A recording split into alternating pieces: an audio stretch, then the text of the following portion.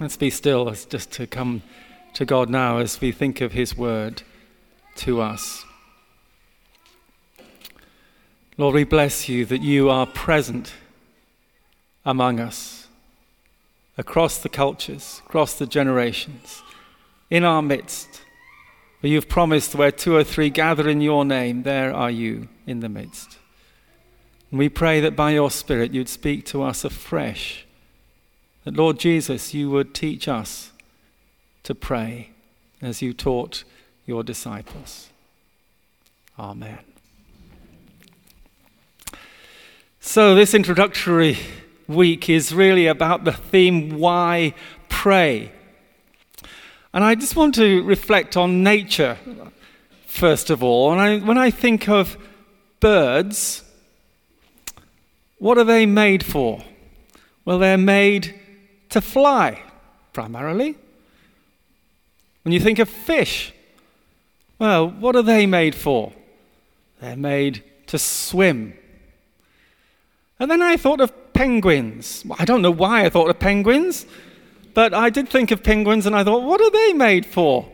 Well, I was a bit puzzled because they tend to sort of, on the land, they sort of waddle. I'm not going to do I have been on YouTube, and there's plenty of things you can look to how to do the waddle of a penguin, so I'm not going to give you a lesson now. You can go there. But they do tend to waddle on the land, and sometimes they fall over. It's really funny.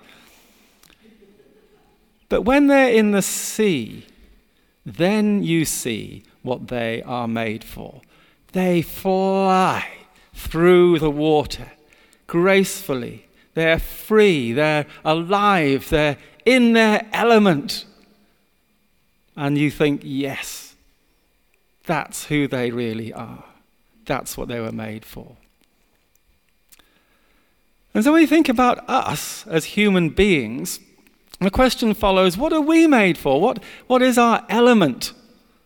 When are we free and alive and at our fullest? You have to go back to the 5th century, to a very complicated person called St. Augustine, who was what you might call these days a bit of a sex addict. He was in a very bad place when he was in his early 20s, and by his own confessions, he would say that he could hardly look at a woman without being filled with lust, and he had mistress, and he had all sorts of issues with addiction to lust and sex. He came to the point where he knew that this was not what he was made for. He came to that realization also that it was only Christ that could set him free from this way of life that was leading him in misery. And he had an experience in a garden in Milan where he heard this child, right on cue, saying, and he thought he was saying, pick up and read. Pick up and read. And there was a book nearby, and it was called the Bible. And he picked it up and he opened it. He thought this was a word from God, and he opened it to Romans 13, and it said, clothe yourselves therefore in the Lord Jesus Christ. And it was at that point that he discovered that it really was the God who was alive and living, resurrected in Christ Jesus, that was able to come into his life and to rescue him from this stuff that was dragging him into a life that was worse than waddling about like a penguin. And he became one of the greatest theologians that has ever lived. But he summed up his experience and his understanding of God, the Almighty, the All-Awesome, in a simple phrase, which is very memorable, and I'm sure many of you will know it. You have made us for yourself, O Lord, and our hearts are restless till they find their rest in you. Our hearts are restless till they find their rest in. We are made as human beings for relationship with God. That's the bottom line. The earliest writings of the Bible and the book of Genesis speak of this relationship with God. That's what we're created for, in his image, to have that communion with him, to enjoy being in his presence in his garden and know his love in all purity. Now, a penguin is still a penguin if it's waddling about on the land, but it's in its element when it's in the water. A human being is still a human being as it lives life without any regard to Jesus Christ or any communication with God. But when that starts to happen, a whole new dimension, a whole new element can be entered into. And Jesus was clearly, fully alive. He was someone who came to bring life and to exemplify what life was about. He was free. He was in his element as a human being. He was clearly in relationship with his heavenly Father. And his disciples saw this. They lived with him. They experienced it. And they wanted to be like him. They wanted to know what it meant to be fully alive as Jesus was. And he saw how he spoke with his Father and listened to his Father in this dynamic relationship of love. And they came to him one day and they said, "Lord, would you teach us how to be like that with the Father? Would you teach us to pray?" And I might say for once, Jesus gave them a clear answer. He didn't say, "Think about this question or then this parable," but he just gave them some straightforward teaching. We're going to hear that teaching now from Angie, just a short passage from Luke chapter 11. Thanks.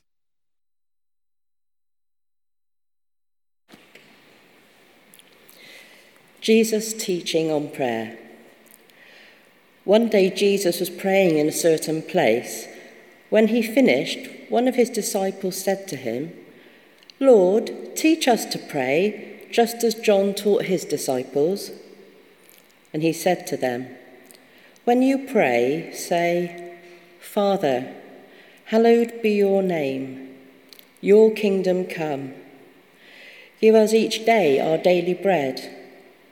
Forgive us our sins, for we also forgive everyone who sins against us. And lead us not into temptation.'" This is the word of the Lord. Thanks be to God. So, the Lord's Prayer. Our question at the start of 2020 is that we want to live in that element, to be alive and free, to be who we are, and to learn how to live with that clarity of vision. And so, in Jesus' time, his experience of prayer led him to conclude that the way forward in prayer is to be very simple, to be very clear, and to be very succinct. He said to them to start with addressing God as Father, in that personal way, in that way that enables him to build a relationship, not in some impersonal, distant way, but to come and say, "Father, our Father." By saying "our Father," he's stressing the fact that this is not a private relationship. It is one that is shared with other people, God's children all over the world. The Lord's Prayer is in many ways a model for prayer. It teaches us what to pray. It takes us also on a journey through how to pray. It's also a map for prayer. This prayer begins with this personal relationship with God, but it goes on to recognize that the God we speak with is holy, is someone to be revered. Our God is an awesome God who reigns. So we pray, hallowed be your name. He teaches his disciples to seek God's ways for the world, to seek his kingdom the way it is when God is in charge. He says, don't be afraid to pray for the ordinary things of life, for your practical needs. And don't worry about the future, because you are thinking of your daily bread, not bread for the future. Don't store up stuff for the rainy day, but to be content with what you have. And recognize that God is the forgiving God who forgives you and releases forgiveness in you and through you to others, so that the kingdom becomes one where life is one of forgiven sin and freedom from guilt, delivering us from all that is evil, indeed the evil one, because he said, in this world you are surrounded by the forces of darkness, but you are to shine as lights in that world. And so over the next 8 weeks, we're going to be listening and learning from Jesus as to how to pray, so that we might live more fully in that relationship with our Heavenly Father, a relationship which is intimate and personal, but is also a corporate one that we share with our brothers and sisters from Uganda or China or Zambia or the Netherlands, Finland, wherever it might be. A worldwide family united in God through prayer. Now, there are so many things that can help us in that journey, but we've chosen to focus on this fairly new resource called How to Pray that we spoke of, or Sean spoke of, when we first looked at what it meant to be a church that was passionate to pray. And it caught lots of people's imagination, and many people have read it already. And we're going to use this as a source for our teaching and for our small groups and taking forward the studies that we'll be doing on prayer. And it's full of great advice, great little snippets. Let me give you one example. In the first chapter, Pete Greig, who is the person who oversees that 24/7 movement, prayer movement all over the world, he says 3 simple things about prayer. Keep it simple, keep it real, and keep it up. I love that, don't you? Keep it simple, keep it real. In other words, you don't have to be complicated in your prayers. Just pray, normally. This is a guide for normal people, whoever they are. So I don't know why it's so relevant for us, but anyway. But it's, just keep it simple, stupid. Didn't use that last word, but kiss. Keep it real, be honest. Use your own word. Just go to God with your struggles, as we heard from Becky. Just go to God. Say it as it is. But keep it up. Make it a habit. Make it a principle that you can take forward in your day. The principle of replacement is very useful here. If you want to find, how am I going to spend more time in prayer? Well, you don't have to spend more time in prayer. You just have to move something else gradually out of your time in order to create fresh time for prayer.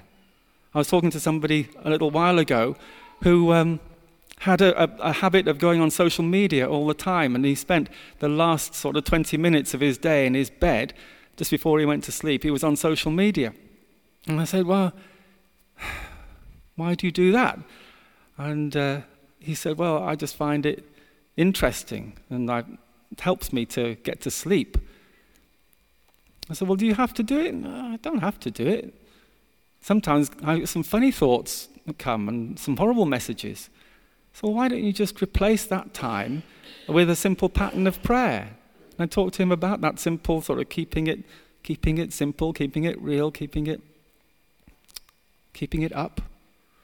And now I think he's in a much better place. He hasn't spent any more time in his life. He's just replaced something that he was doing. Pete Greig is full of very helpful things. Another example would be the way in which we can reflect on the day. If we're ever short of wanting to think what we can pray about, he suggests we use a thing that Ignatius of Loyola made popular in the 16th century, the prayer of examen, where you simply look and review the day He takes the dogs out for a wee in the whatever they do in the garden before he goes to bed, and he spends 5 minutes doing this. You could do it on your way back from work or whatever suits you. Replay, rejoice, repent, and reboot. You replay the day, think back over the day, rejoice in what's been really fantastic. You've seen God at work and your own sense of value has been recognized. You can repent of the things that you know you wished you hadn't done, and you can reboot. Just say, Lord, I'm not going to go down that road again. I'm going to have a new start tomorrow, and here I go. Please help me. Very simple. Replay, rejoice, repent, and reboot. Those are examples of how we can pray in simple ways. And we have all sorts of resources available to do that. And this little set of shelves here is from the tool shed that we've brought with us. And Sean in a moment is going to say a couple of words about that. But I wonder what 2020 will bring. You know, as I deeply, deeply do feel, God calls a church to pray, He is wanting to move us into something that is far deeper and far greater and far more empowering than anything else we've done before. And I honestly believe we are called as a church to be a prayerful church in a way we've never been before, to equip one another and to learn in this time, over these 2 months, what it means to pray. And therefore, as we become more alive to God's Spirit, as we become more in our element as human beings, we will discover in a fresh way what it really means to pray. What it really means to become what we are fully called to be as human beings, what we are made for. And through prayer, God's purpose for the world might be taken forward, that His kingdom might come and His will might be done. So let's go on that journey together and let's discover what God has for us, which is beyond all knowing. Amen.